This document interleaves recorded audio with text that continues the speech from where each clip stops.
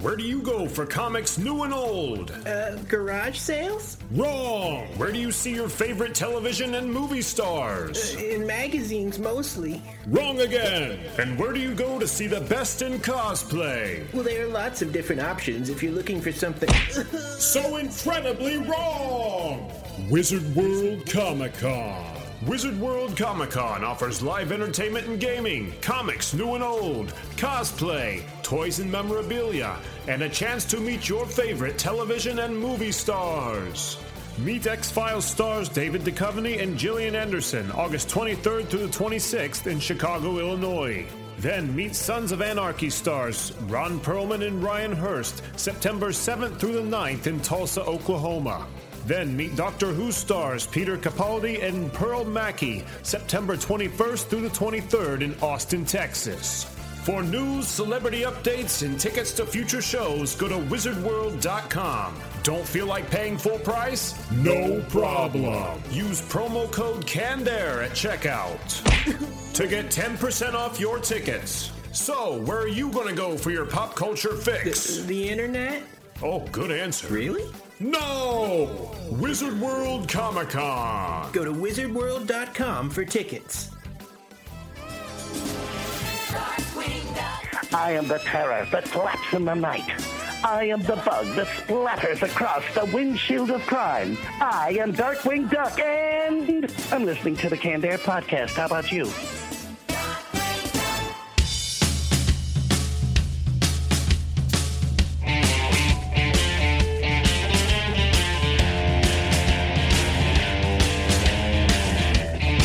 Hello, everyone, and welcome to another episode of Canned Air, your tribute to comics and pop culture. I am Jeremy Colley. I'm Jake Runyon. And joining us today, comic creator Josh Dahl. Man, it has been a while since you've been on the show. Welcome back. Thank you. It is super great to be here once again.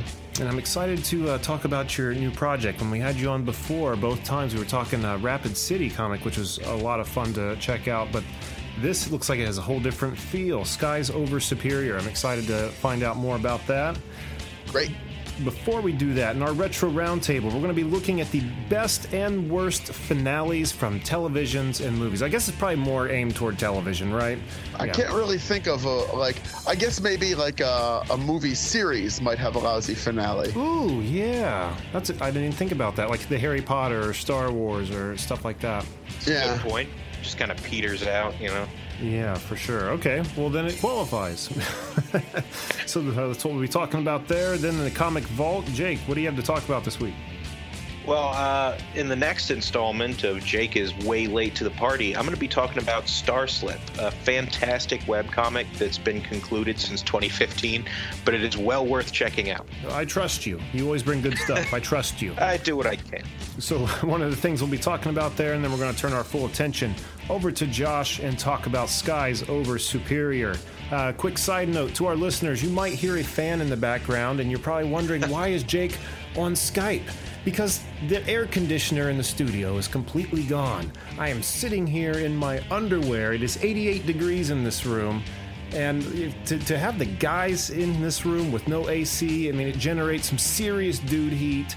So everyone kind of stayed home and did their own thing. And I'm appreciative for you guys still joining me through this technical difficulty.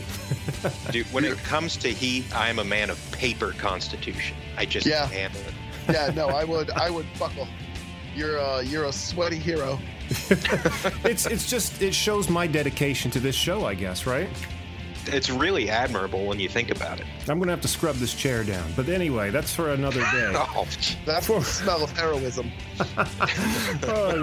Jake, where can these people find us on social media? Oh, man. All over the place, but mostly Twitter and Instagram. On Twitter, we are at CannedAirPod, and on Instagram, we are at Canned_Air, both of which are bringing you fun GIFs and images and other things, including updates and our latest episodes, so just head on down there and retweet and follow and do all that fun stuff. Also, if you like what we do, head on down to Patreon, throw a couple of bucks a month our way, and it goes so much further than you think. It's really what you're paying for is our self-confidence, I like to think. Just kind of keeps us motivated and helps us make a better show because we're not depressed and waiting for death the whole time we're recording. So that's fun too. And are we still doing our Wizard World promo code? We are still doing that. But one thing with the Patreon, remember, you're not only showing us some love, you're getting a show out of it. There's a whole nother series in there you can That's a check out. fact. But yes, Wizard World. Canned Air, no space, hit the promo box at checkout. Get 10% off your ticket prices. So, I mean, that's a decent amount when you're buying con tickets. That shit's expensive. Can't beat it. Right? That's great. Every little bit helps. That it does, Jake. That it does. Very well said. That's an extra third of a Funko Pop next time you go to a convention. So think of it that way. We ought to start calculating what you can buy exactly with that 10% off. Yeah, seriously. More incentive. Bottle of water. Right? Half a sandwich. Prearranged Subway sandwich. Yeah. Exactly. All right, let's just kick it off with this week's Retro Roundtable. And here we go.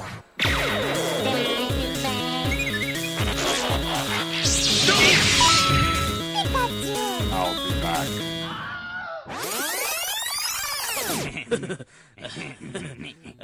All right, guys. So the best and worst finales. Where do we begin? Jake, start us off, would you? I want to talk about Futurama right off the bat. Oh, wow. Good Because choice. although they're like constant rumors that Futurama is going to come back on this, that, or the other, and it's done it like 3 or 4 times, so I totally get it.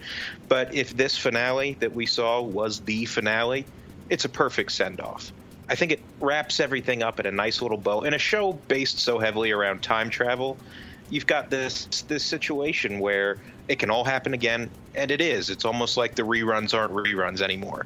Everyone gets what they want. Everyone ends happy, and not in a way that feels cheap or like a cop-out. It's just, I don't know. I don't use this word often, but it felt wholesome. It was what I really wanted for that series. So I think they really knocked it out of the park on that one. Totally agree with you on that. 100%. And just, making the whole series one big loop was just ingenious. Love it. Same here.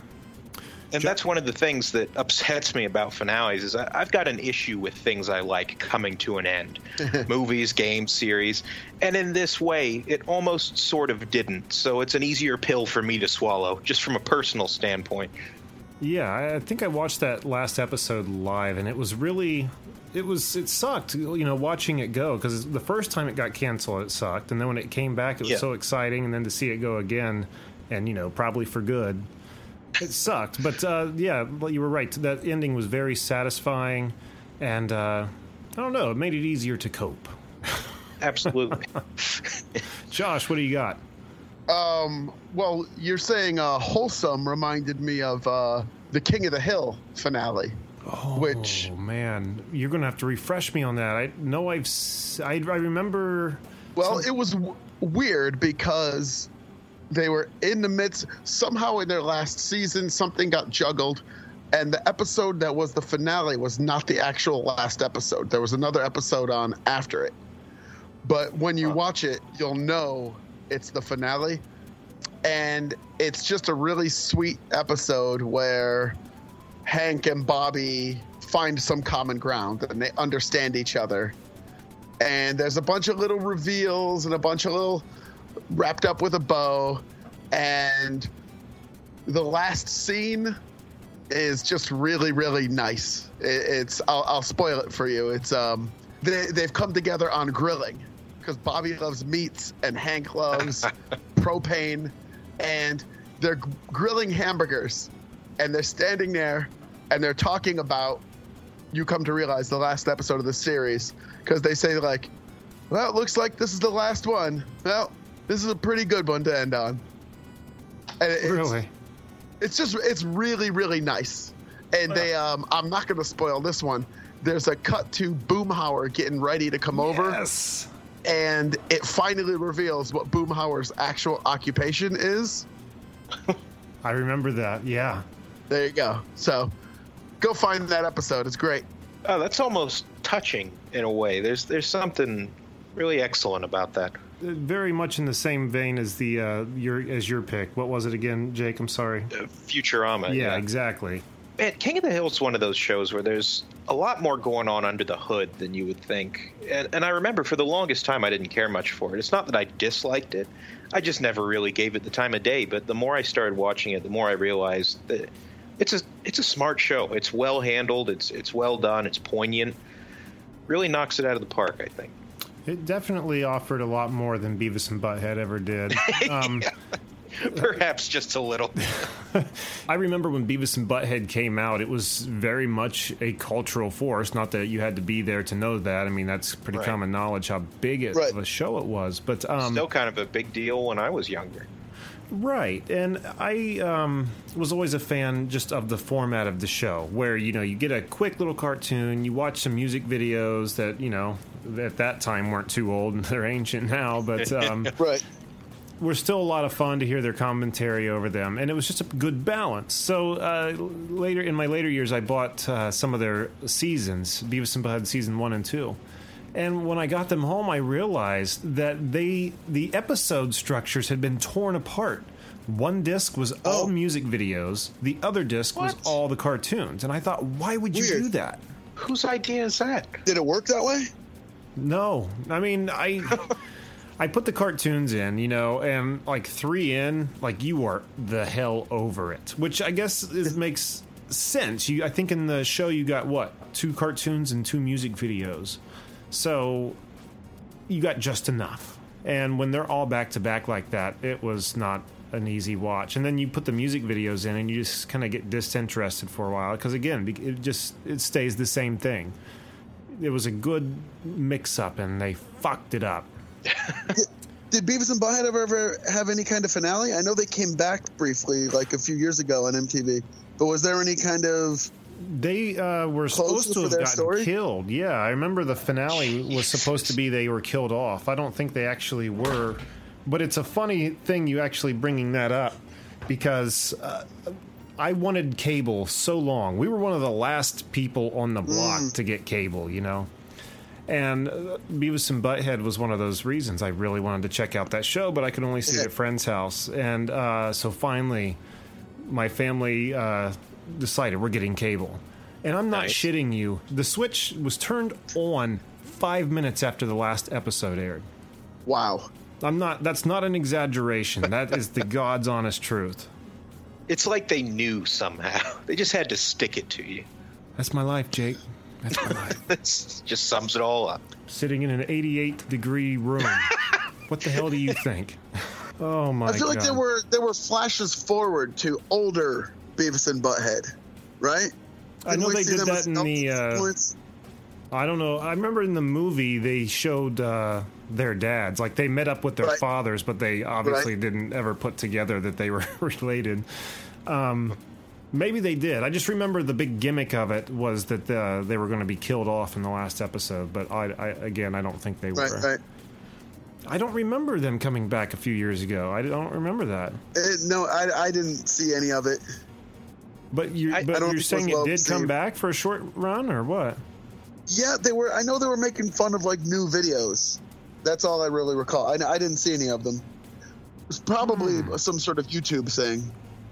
Could be. I'll have to look into that. I'm very curious to see that. Huh. Yeah, I remembered hearing something about it, but it just flew under my radar, I guess. Very good. That was a good pick. King of the Hill. It's a show that, it's a very good show. It takes me... I have to be in the mood for it. I have to be in a certain mood for it. But when I am in the mood for it, boy, I could just binge it for sure. Yeah, and it always helps that Tom Petty did a voice in it, you know? Yeah. It's so charming and appealing. It's wonderful. That it is. Well said. One of my picks here is not too old of a finale, maybe a few years. Jake, I know you're going to be right on board with me here with Samurai Jack. Oh, hell yeah. You know, this show came back after how many years gone? Several. Long time. It had been a long time. 6, 7? Something more? like that, yeah. But it came back to give it that final season. And I don't remember, but... maybe there were some episodes that like 3 or 4 episode story arcs, but I don't think any of the other seasons played together like this last season did. Did they? No, I don't think they stood on their own for the most part. Yeah. Yeah, that's what I thought. But my God, it was gorgeous. I was captivated by every moment. Like, there wasn't an episode where I was like, oh, that sucked, you know. Everyone was just like a piece of art. And by the end of it... Every single frame of that show was stunning. You could have stopped it, printed it out, and hung it on your wall, and it would have been gorgeous. Oh, yeah. No doubt. And the character Ashi, what a great addition, and what a she's the best. Cutie she was. And she just kicked ass. But, you know, I'm not going to spoil the ending. I think maybe I have on this show before, but in the spirit of keeping endings sacred, you should check it out. It just seems Jack, no matter what, is doomed to lead a tortured existence. He always one step forward, 2 steps back with it. Yeah, no kidding. Poor guy. We are back to you, Jake. Everyone knows that, like, The Sopranos is one of the most infamously unsatisfying finales of all time. You're right. But Yes. did you guys ever watch Mad Men? No, Not Brooke did. really. And I know she really enjoyed it. I think she tried to get me to watch it, actually. I should. I enjoyed it, too. And it's one of those things that didn't quite consume me like a lot of other series, but I watched the whole run of it kind of after the fact. Once it had been on, I think, Netflix it was for a while. And I enjoyed the hell out of it. And it was written by the same fellow who wrote The Sopranos. So around the time they had declared the show was over and the finale was coming up, I was fully prepared for something miserable. You know, just an empty letdown of a finisher. I'd be like, all right, well, there goes my show. Right. But I got to say, Mad Men had a pretty phenomenal ending. I'm sure plenty of momentous things happen, but there's just one bit in particular, and I don't know if you know the premise. I'm going to go ahead and spoil this because either you've seen Mad Men or you're not interested in seeing it. It's not a show with like a lot of mass appeal. So, but he's an ad man. That's his whole job: advertisement, getting you to buy the thing he's selling. And in the end, he has some kind of psychological breakdown, pisses off to a hippie commune for a little while. And there's this zoom-in close-up of him meditating. Main character, his eyes snap open, and it hard cuts to that famous Coca-Cola commercial where everyone's, you know, joining hands and singing across the globe. Oh, wow. Oh, As no though shit. Yeah, this whole life journey led him to that, possibly the most iconic advertisement in all of human history. And I thought, like, there it is. That's exactly what I needed out of this. And I was very pleased. Wow, that's So really even cool. at his most, at the height of his hippie introspection personal journey, he's still conceiving ads. That's right. That's the best part. He's true to himself, you know? Nice. I love it. Good pick. Thank you. Josh, we are back to you. I think my favorite finale from any show is the FX series The Shield. I've never seen it. Oh, it's a cop show, came out in right around 2000. I vaguely remember it. It sounds familiar for sure. I but know the name, but that's about all. Right. It was the show that paved the way for Sons of Anarchy. Okay. That sort of like in fact, some people point out there is a shared universe between those two shows where one of the gangs that the cops on the Shield encounter later encounters the guys from Sons of Anarchy, maybe. Like really? But it's Michael Chiklis. It was kind of his career-making TV series, and he's the toughest cop in L.A. He's crooked but follows his own morality, and the series is dark as hell. It goes like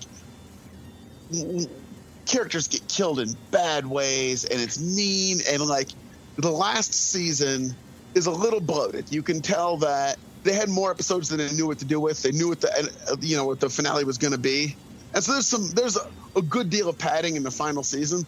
But the final episode, the way it winds up, and the comeuppance that comes down for the main characters is like a perfect bow all the way back to season 1, episode 1, and it makes the whole series, just seeing the one lead cop Vic Mackey just use his brutal momentum to destroy his entire life, and where he lands at the end, it's just killer.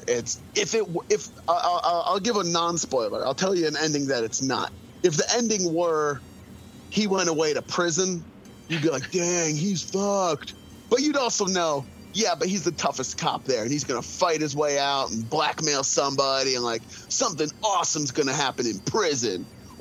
But the way they wrap it up, like a trap that he laid for other people gets set on him, and the final footage is like none of his games are going to work, and this is done. And it's just such a like casket closing on it, like you done. It's the kind of satisfying where up until the last moment you remind yourself, oh yeah, he's the bad guy.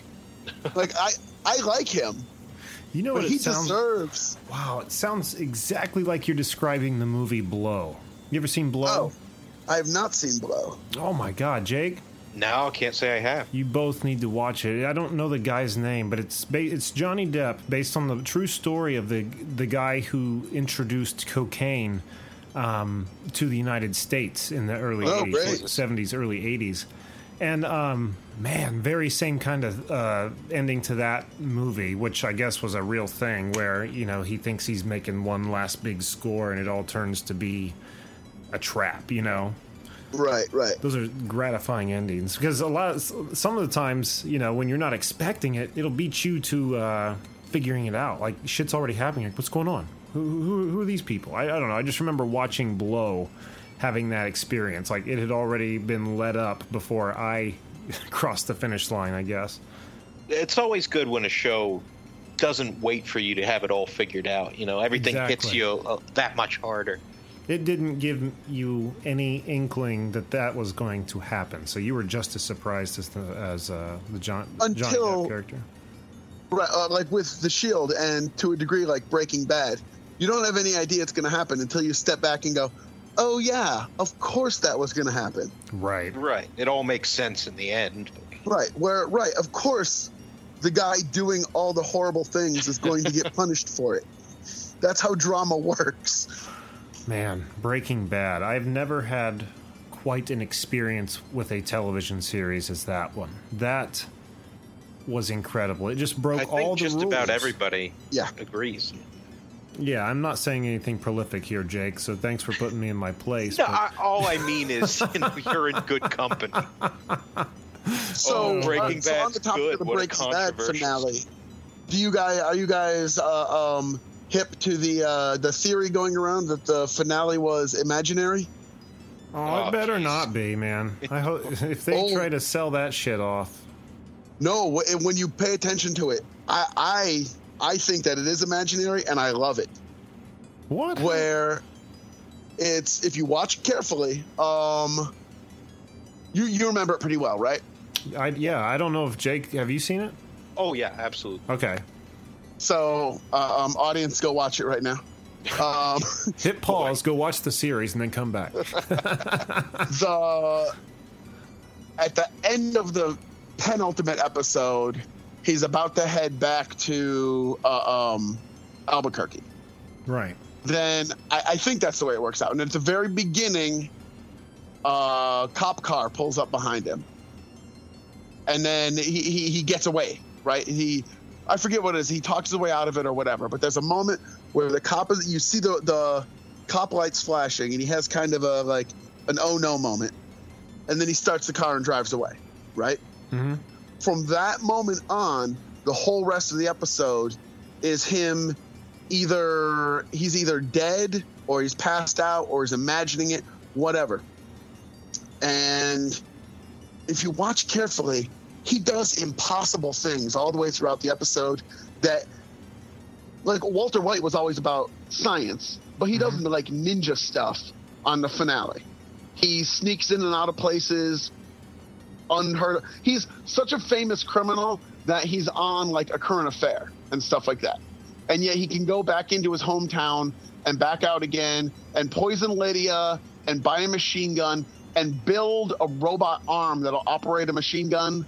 He's never shown any aptitude for robotics, and yet he's a chemist, not a robotist or whatever. And all these things are like his satisfaction. His son bitches him out. No, you killed Uncle Hank, right? But he sets up the fund for his son anyway. So that's sort of like emotional comeuppance and punishment. And at the end, he dies, and the last thing, like the cops are coming in and you see it flashing light again, right? So it begins and ends with the police lights flashing. And now you're like, wait, so what? So the one other time in the series when you saw on film something that wasn't real, well, there was a drug sequence with Jesse. That was him and his girlfriend kind of tripping out. Yeah. But that was just... but the one other time there was something on screen that was not real was the episode with the fly in the laboratory. And at the very end, he's staring up into a flashing red light, and there's a fly inside the light. And he was hallucinating the fly inside the light. So the red light is saying, hallucination, hallucination. That was a signal at the beginning of the finale that this is actually his dream sequence of tying his whole life up in a bow and then dying. So then what do you think, like, or what's the theory that all this is like in place if they ever wanted to bring it back? Oh, I didn't think of that. I guess, I mean, that would kind of make sense. I just took it as all the people in his life are just a little bit screwed, but moving on. And his finale is he dies alone and cold in the wilderness. And this is his dream of wrapping it up. Well, that's quite a bit to think about, but I wonder if it kind of suffers from that fan theory syndrome. Oh, sure. You can pull a million different things to corroborate just about any theory, because, like, after the fact, anything can be recontextualized, but I'll be damned if that's not interesting. It really is. I enjoy it either way. Like, once I was kind of clued into the theory, I like it, because I don't like Walter White Ninja. Like, that doesn't jibe with what the rest of it. But on the other hand, it's not so, he's not using a sword or anything, so it's not completely ridiculous. I enjoy it either way. When you say ninja, are you talking like he was actually kicking ass, or just the fact that he was sneaking around? Just the fact that he was so sneaky. The fact that he was moving in and out of places utterly undetected in a city where he was like the most famous criminal in history. And what about like when he was just like sitting at a bar having a drink when he was supposed to be in hiding? Like, it was a little too casual. Like you were saying, he was all over the news. Didn't he see himself on the news while he was there or something? Yes. Yeah. Still a great series, though. My Still God. a great show. Blew all my expectations. I'm constantly surprised. I don't know what else to say other than it was fantastic. Absolutely. One I have to mention here, I had Breaking Bad on the list, so I'm glad that came up. But one that's taking the stinker award for me is Seinfeld's last episode. Oh. I don't know if you guys remember that at all. Yep, I remember it. They ended that series. What a beautiful run it was, but they ended it with a clip show. Oh, huh. Yeah, I mean, it had an original story wrapped around it. They were, what was it? Jerry and George's show they had tried to sell earlier in the series, had got picked up by the new management of NBC, so they were being flown out to California to start filming, and their plane had to land for some reason. I don't remember where. What was it? In some small town. Yeah, and they saw an obese man being mugged, and they just filmed it and laughed while it happened, rather than intervene, and that ended up being a crime there, and they went to jail.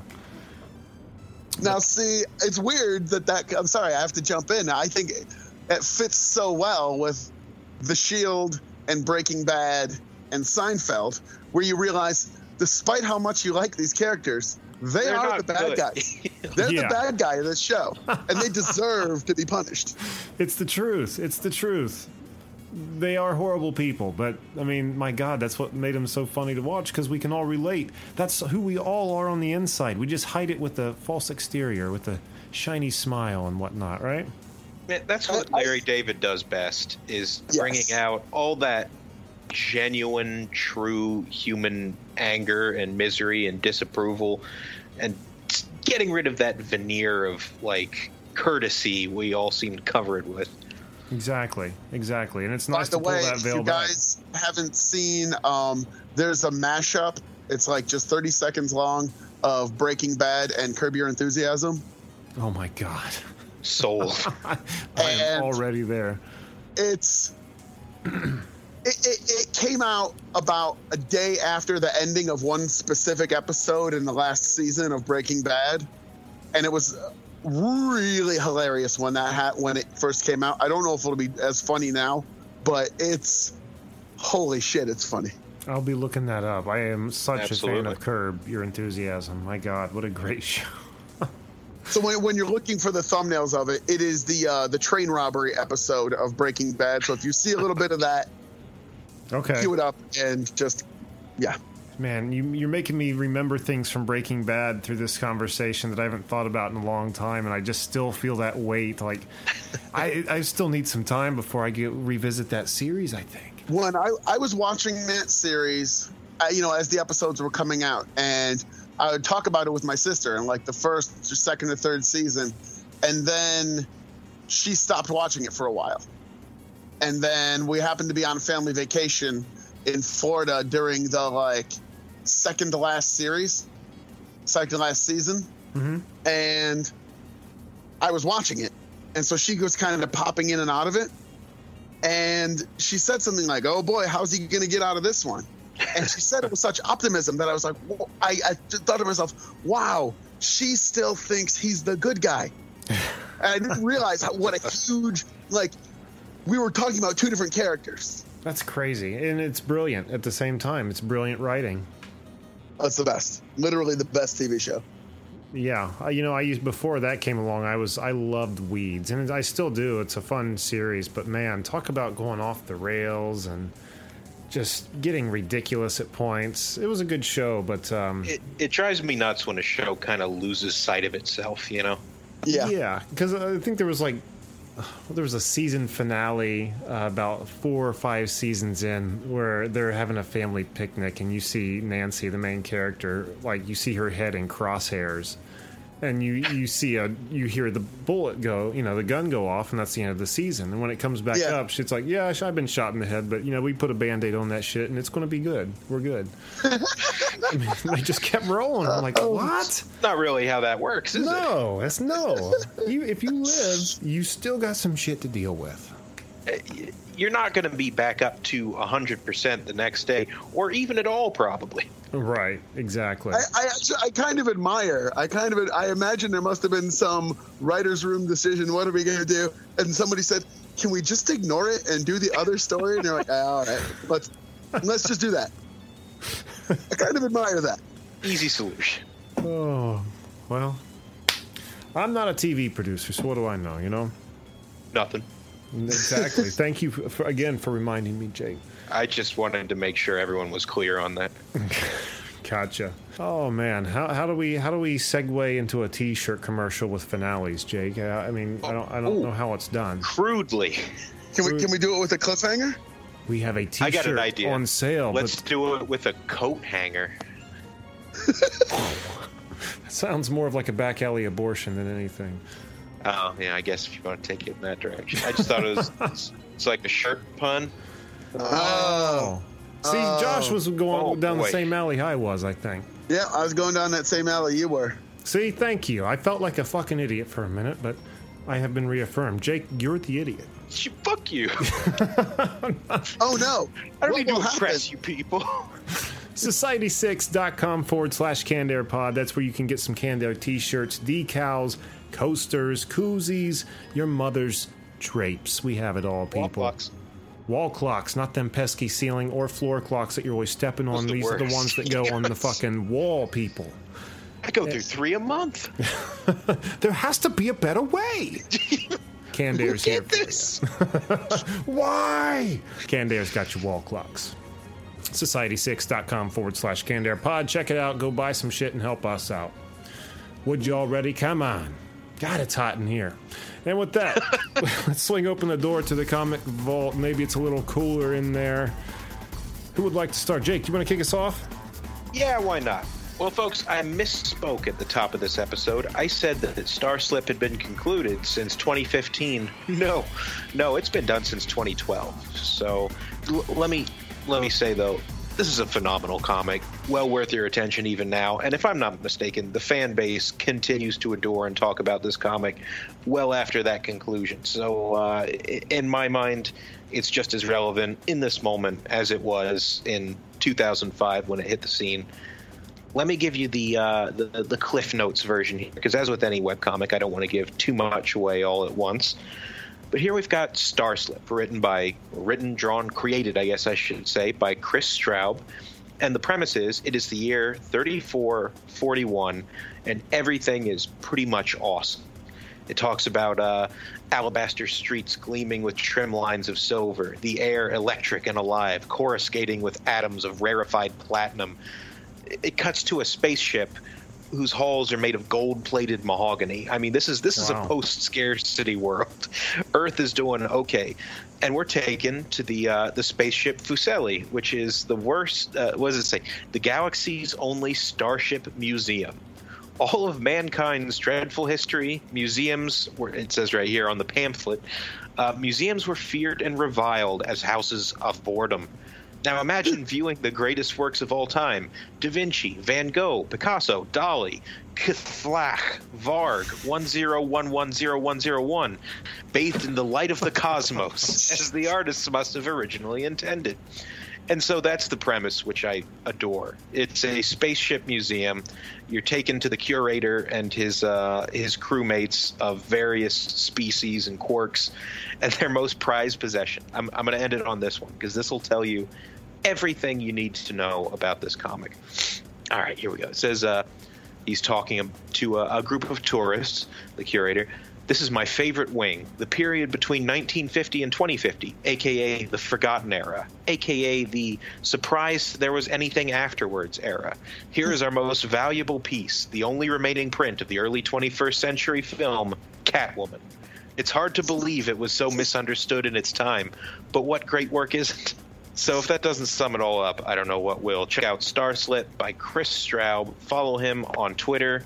I believe his Twitter handle is just Chris Straub, at Chris Straub. Let me confirm right now using the magic of technology. Yeah, KRISSTRAUB. Super active on Twitter. Check him out. Look at his stuff. He's brilliant. I love it when they keep the Twitter handles simple instead of making it Isn't some that nice? dumb shit like the boning bison, or I don't know what you would make it, but anything but your name. What are these, Futhark runes? How do you even type those? Very good, Jake. Very good. Josh, would you like to go next? Keeping with the Star theme, I was thinking of DC Comics' Starman, the James Robinson run. I've never read it. I am not familiar. Oh, it is simply gorgeous. It came out it started in the mid-90s, I think, and it was after a few different Starman series. There was one in the early 90s, I want to say, that was totally early 90s style, like mullet hair, angsty, space blasting adventure. And then the James Robinson series started off, I want to say, I'm not going to try to name the artist because I'm going to misremember it. Just brilliant, loving detail on everything. And it was the son of the original Starman from the Justice Society, kind of forced to take over the mantle of Starman, but refusing to do it the right way. And it's just a loving examination of science fiction and retro culture. Okay, so the thing is, it's Jack Knight, the son of Ted Knight, I think was the original Starman. And Jack Knight, like, briefly dabbled with being a superhero in the early 80s, and he was like the punk rock version in some early 80s DC comic that didn't work. So when they brought him back, he was an older post-punk rock punk. So he's into like retro radios and old tattoo designs, and like he's into like going into antique stores, and so he starts loving all this old stuff, and then by doing that starts to like love all the science that his dad created, even though he was totally against the, like, you know, kind of like bullshit superhero era, he still has all this great affection for that era's culture. And, oh, wow, I'm doing it again, just like with the King of the Hill. These two, the very different father and son, find that, like, oh, yeah, they have a lot in common. And once he gets out there and starts superheroing, he starts to realize, oh, a lot of this bullshit that you were doing makes sense. And a lot of it also, like, doesn't, and he does it his own way. And it's, like, heartbreaking and love it. It's one of the best complete series you'll ever read. It's so good that even though the character was very, very popular, at the end of that series, he went away to retire. He gave up being Starman.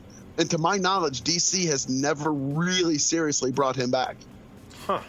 You know, I couldn't think for who you were talking about. And while you were talking, I looked it up on my phone. And I do remember this, the Ted Knight? Yeah, that'd be the father, correct? I remember his version, seeing him occasionally. Not that I ever read anything, but he looks familiar. And I'm also seeing what would be his son here. I really dig this design, and it looks like there's quite a few different variations, but I don't know if it's been done or not, but just looking at his, the star on his chest, which is not like a Captain America star, it's turned to where it looks almost like a pentagram, like the mark of the beast or whatever. And if there was a villain, like a doppelganger villain who actually had that on his chest, boy, wouldn't that be cool? Call him like Anti-Star or something. Hellman. I don't know what you call him. But, that's really cool. I'm going to have to look into this because it looks like he's an old character, isn't he? Is he not? Yeah. Or the Mantle, rather? Yes, he's one of the original, like, DC heroes from the original Justice Society. Like Golden Age. And through the series, they go back through, like, they visit all that stuff. Like, there's time travel in the series. There's lots of beautiful looping time travel where they drop little hints early on, like, oh, the mystery of this thing from back in the 50s. And then in issue, like, 75, you find out, oh, that was actually this thing, and we're going to do that now, and we're going to see that and do this. It's highly worth the read. I'm going to have to do that. Right on. Yeah, I am very intrigued. I see there's a panel here with him and Shazam together. Oh, yeah. Very cool.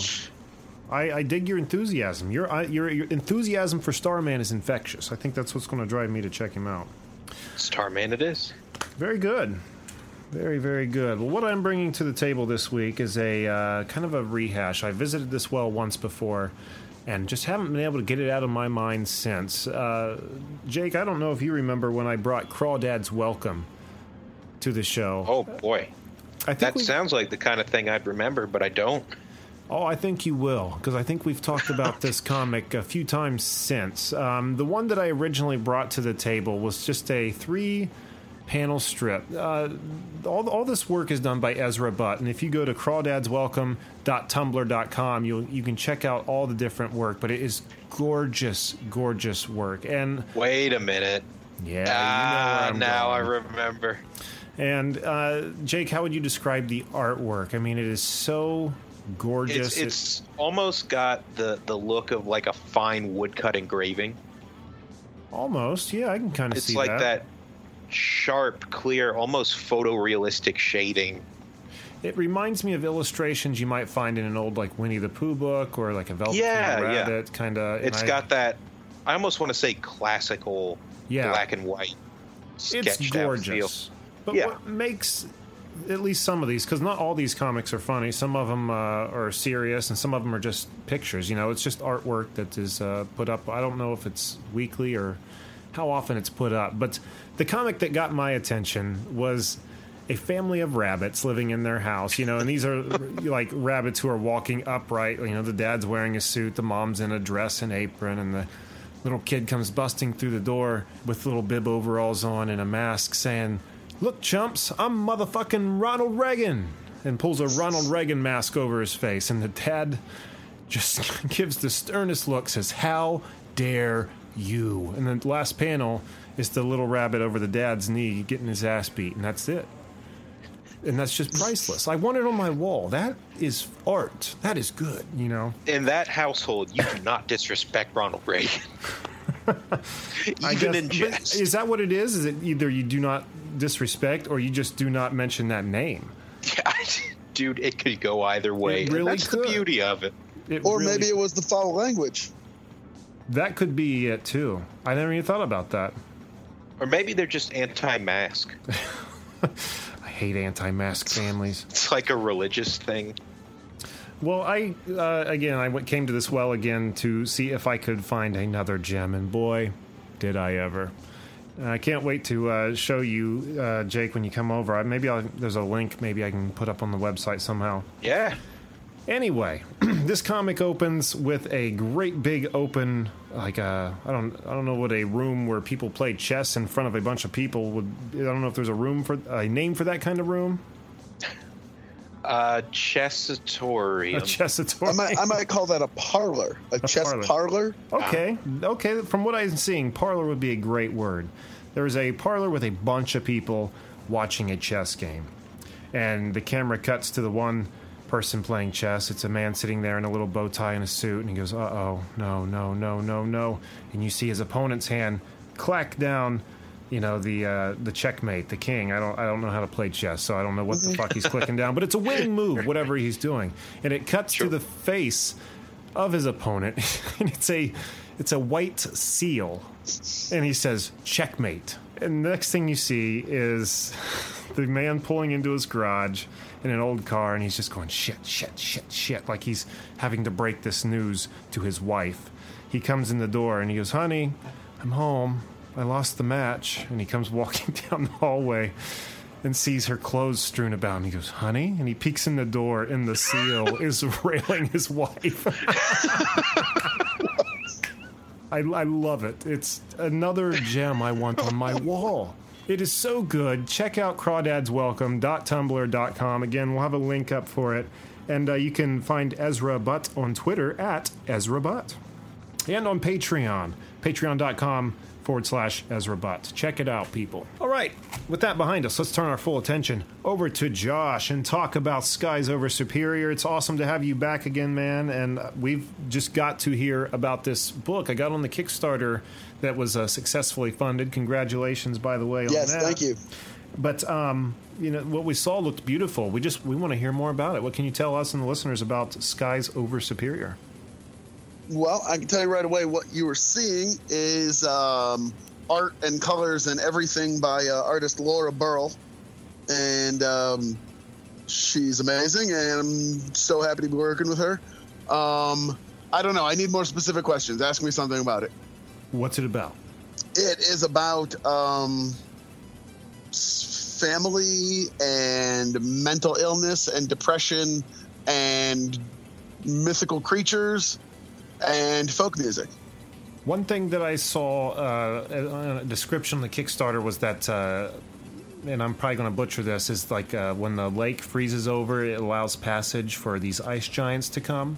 Pretty much, yes. The frost giants are crossing Lake Superior to destroy this small town and, in fact, all of humanity, and merrily fight a young girl. Well, she's about 15. Discovers that this is happening, and somehow fortune or misfortune make it her responsibility to stop it. And it looks like she's going to be, just based on the pictures I've seen, using music in some capacity to do that. Is that a safe assumption? Yes. Well, there's my goal and ambition is to have a new song with every single issue of the comic, like a new song in the comic itself. In issue 1, she finds an old tape of her dad singing a song, and she plays the song on headphones, and it moves the story forward. It tells her the next thing she needs to do. And then from that point on, the songs are going to be sort of Lake Superior, Northern Michigan, Canada folk songs that have sort of clues in them as to what the next thing is they have to do. I love that concept. That it's kind of like fantastic. a national treasure kind of a feel, just that hunt through these songs. That's amazing. And I think it's well documented at this point that we're suckers for like the intersection of comics and music. No doubt. There is no doubt about that, and that's one thing that really grabbed me when I saw that. You have a couple, it looked like a few different musicians tied in this project as well with you. Who are they first? The musicians involved, the musician that wrote and performed and recorded the song that Merrily actually hears, and everyone who buys issue 1 is going to get this song with it. We'll have a download code in issue 1, so you can actually hear what Merrily is hearing. Is by musician Rickolus, Rickolus, on all the major social media platforms, and it's just amazing. Like, I don't know anything about writing music, which is unfortunate for me because I'm writing a comic book about writing music. But I just sent him wild guidelines. Like, the song should be about this, but not really ever mention that, and it should be sad in this way, but happy in this way, and should be kind of about that. And he just came back with this beautiful song, and it's like heartbreaking and poignant, but also kind of, it's meant to be written by like a young man. So I purposely wanted it heavily Nirvana influenced, and it sounds like that, and it's really good. The other songs that were written for it were actually by my neighbor, happens to be a folk musician. And if I'm talking you on lucked out on this whole thing. Oh, dude, you don't even know. Like, every time I had an idea, like, well, maybe this. Like, the very next thing that happens is like, well, here's that thing you just mentioned. The universe is just pushing everything in your direction. Like, I should specify, not just my neighbor, literally my downstairs neighbor. Like, I don't have to put shoes on to go see him. Your most accessible neighbor. Yes. That's awesome. I could, without breaking conversation with you, I could go get him on this call. I won't. Wow. But he's also a folk musician, and I sort of clued him into it, like, hey, we're doing this thing. Do you want to get involved? And I sent him a few early notes, and he just exploded on it. And his, exploded as a acoustic folk artist explodes. Sure. But the songs are just gorgeous. I'll send you guys some. You can put include them in this if you want. But beautiful. Yeah, I love doing that. They are fantastic. They're haunting and like maybe a little bit silly, but also maybe a little bit scary. They're just fantastic. We'll either put some of them over our conversation now, or I'll just put some at the end of the episode so people can really listen. Yeah. Or a little bit of both, depending on what you send. It'll be awesome either way. Yeah. I gotta say, as excellent as this is all sounding, it's kind of unfair because I can't resist anything that features frost giants. I was on board right off the rip there, so all of this is just extra. I love the countdown, like the. I mean, I'm assuming that's how it works. It's a big countdown till the whole lake freezes over, and then they have to deal with this problem, like the dread and anticipation of that happening. That's probably going to build in suspense throughout that story. It's actually a little bit the opposite of that. They cross the idea is the giants can walk across the bottom of the lake, and because they're giants, they can breathe most of the way, but they have to turn back because they know the sun is coming up, and only on the very darkest night of the year, the winter solstice, can they get far enough across that if they see the lights of mankind, they'll continue forward. So this town has an ancient tradition that no one in the town really knows why they have the tradition anymore, but every year on the darkest night of the year. So I'll jump back a minute because this backstory might not actually make it onto the page of the comic, so I don't mind giving it away in podcasts. Sure. The tradition in the town is everybody decorates their house with Christmas lights for Christmas, but nobody turns them on. And they just keep decorating and decorating and decorating up until the winter solstice, right around New Year's, but the darkest night of the year. And just before midnight, everyone in town turns all their lights off. Like 5 minutes before midnight, every light is turned off. And they sit that way until like 5 minutes after midnight. And then one boy in town, usually the star football player, whoever it is, the town's golden boy, runs down to the lighthouse at the end of the pier, lights the lighthouse, and then all the town turns on all their lights, the Christmas lights that no one has been able to see up to that point, and they have a big party in the streets. Well, what they don't know is that in those 5 minutes of darkness, the frost giants have surfaced, looked around, and realized, we didn't see them again this year. Turn back, everybody. And they turn and leave. So if somebody had the misfortune of having lights on at that time, the giants would continue crossing and kill everyone. Wonderful. Impending doom, and they don't even really, well, I guess they're aware, but don't realize how close it is. This year, something has gone wrong, and some of the giants have arrived a little bit early. And so that's the thing that Merrily is clued into. And so she will have a chance to stop the coming onslaught. Nice. Now, this was, I assume, just recently funded, right? This Kickstarter isn't that old. No, it was just recently funded just at the end of July. Oh, wow. Very recently. Okay, very good. So, no, I haven't sent out all the rewards. I haven't even sent out all the digital rewards. I'm still just a little bit reeling from the success. And, yeah. So, for people, I don't know how you ran your Kickstarter. I know some people, one thing we learned in the last couple episodes here, that have been using Kickstarter as like a pre-order method rather than just funding a project method. So I don't know if you did that kind of aspect. Like, is this the only avenue for people to get the comic? Or what about those people who didn't back the comic who are now thinking, man, I want to get my hands on that? Is it going to become available at some point for them? Oh, it's absolutely available to everyone who wants it. Nice. Right now, so during the Kickstarter campaign, the URL, skiesoversuperior.com, pointing to the Kickstarter. Right now, it's pointing to the Skies Over Superior Facebook page, because I'm still setting up the store. The digital files aren't quite ready to. There's a version that you could read, but it's not the optimal readable digital version yet.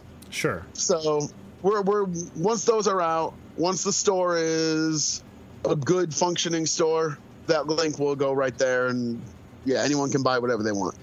I'm excited to check it out. Again, I strongly recommend people, not only like Josh was saying, go to Facebook, but yeah, do check out that Kickstarter, because there's still that video you guys have on there. Has a good example of the music and shows a lot of the artwork. And then if you scroll down through, you can even see a lot more, read a few panels. Gives a good look into the comic. Great place to start. Absolutely. Well, Josh, is there anywhere else people should be checking you out? I thought you were on Twitter, right? I don't use Twitter much. I still haven't really figured out my place on Twitter. Okay. I use Instagram a little bit more to post art from my artists. So on Instagram, I'm at Skies Over Superior. I'm at Rapid City Comic and at The Barks Comic. All right. Just writing these down. I think those other twos I think we already follow you on most of those, but not over Skies Over Superior. Awesome. Well, we'll make sure we get those posted on the website as well, get as many people following you as we can and on board with this project, though I don't think it's going to take a lot of convincing to make that happen. But Josh, I want to thank you so much again for being back with us. We had a lot of fun today. Hope you had fun yourself. I had a great time. Sorry about the little technical interruption there. It wouldn't be the same if we didn't have a technical interruption of some kind. It's a weekly occurrence. Don't feel bad, Josh. If it wasn't going to be you, it was going to be something else. I'm proud that I could take that on for you guys. Yes, it's like being in Pee-wee's Playhouse. You chose the magic word for the week. Awesome. Something like that. I don't know. It's hot in this fucking room. Leave me alone. Yes. Jake. That's just fine. You're doing great. Jake, what do we have on the website? We have got show links. We've got our featured guest page. We've got links to our merchandise, as well as our social networking outlets like Twitter, where we are at CannedAirPod, and Instagram, where we are at @Canned_Air. We've got a link to our Patreon, where just $5 a month will net you access to our Founders Club Patreon exclusive podcast, as well as the Fantasy Fight special and more to come. If you're attending a Wizard World convention in the near future, don't forget to use our name, Canned Air, no space, at checkout for a cool, what is it, $10 or 10%? 10%. 10%. I'm crossing my streams here. A cool 10% off your purchase. Spend $100 and it'll be $10. Hey, there you go. Right? Yeah. So you weren't wrong. No, it's just it's a matter of how much. Right. And also, head over to... So it's almost true that the more you spend, the more you save. That is in some ways true, yes. No, it is. It really is true. You spend more, what a great savings opportunity. I like the way you think, Josh. Maybe we have to start including you on some of these pre-recorded commercials we do. Like the cut of your jib, sir. But also head over to @WhatIfSeries on Twitter, and I think we have the Facebook presence up now as well. And give us a follow. It's our new show we are doing, hoping to have up and ready, released here in October. Based off the segments we were doing on the show called What If, where we just take a simple question like what if animals could talk, or what if humans could fly, and just spend an episode dissecting it. And boy, has it been a lot of fun recording those. Yeah, and reception's been great. Really great. So we hope it's just as good when we launch. Again, go to @WhatIfSeries, give us a follow, be in the know when that series launches. Of course, we'll always be letting the people on here know. And anything else, guys? No, I think that about covers it. Just thanks for having me. Oh, well, thanks for being back, Josh. We really appreciate it. And, you know, I just remembered there is something I forgot. And boy, do I feel like a heel putting it all the way at the end of this. But Charlotte Rae passed away today, who was Mrs. Garrett on The Facts of Life at the age of 92. And I just wanted to mention that really quick. Again, it's really rude probably being here at the very tippy end of the episode. But, boy, as much as we talk about old television and reminisce on it, she was a big part of that. And, yeah. You know, our thoughts are with her family, and thank you for all the entertainment you left behind. But until next time, I am Jeremy Colley. I'm Jake Runyon. And I'm Josh Dahl. Thanks for listening, everyone. As I tilted my head to the skies, I could barely believe my eyes. Northern lights danced before on the shore, but soon came a fear I can describe.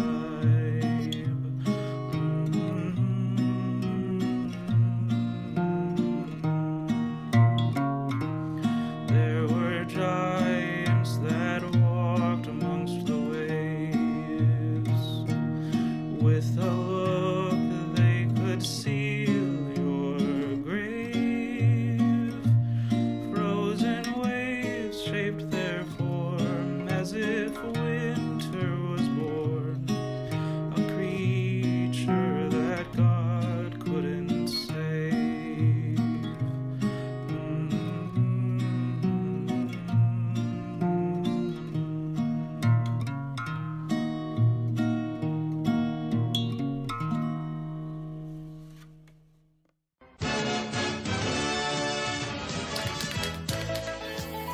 Hey, Joey, why don't you come over here and spray paint your name on the wall? But I don't wanna. What are you, chicken? Hold on there, boys. Wow, it's Flint! Instead of writing your name, write CannedAirPodcast.com and help spread the word. Well, that's a great idea. Now we know. And knowing is half the battle. G.I. Joe!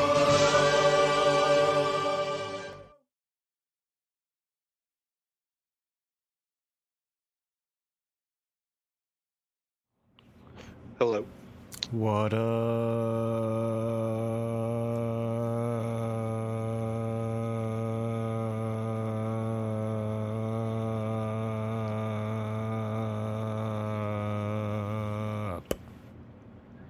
Man, I went through like 6 different jokes I was going to say when you finished, but you outlasted all of them. So at this point, I'm just impressed. Thank you. Well done. The Korean War has sadly been known as the Forgotten War, but half a century earlier, the United States was locked in a bloody conflict in Asia that's been all but erased from the history books. Hi, I'm Alex Hasty, the host of Ohio vs. the World, an American history podcast on the Evergreen Podcast Network. In our newest episode, we speak to experts about the Philippine-American War, America's first Asian counterinsurgency conflict. The heroes, the villains. We'll discuss President McKinley, Admiral Dewey, the vicious brutality of the fighting, and the scandals and war crimes that nearly sunk Theodore Roosevelt's presidency. Check out our show, Ohio vs. the World, on the Evergreen Podcast Network for our new episode about America's most forgotten war. Now back to the show.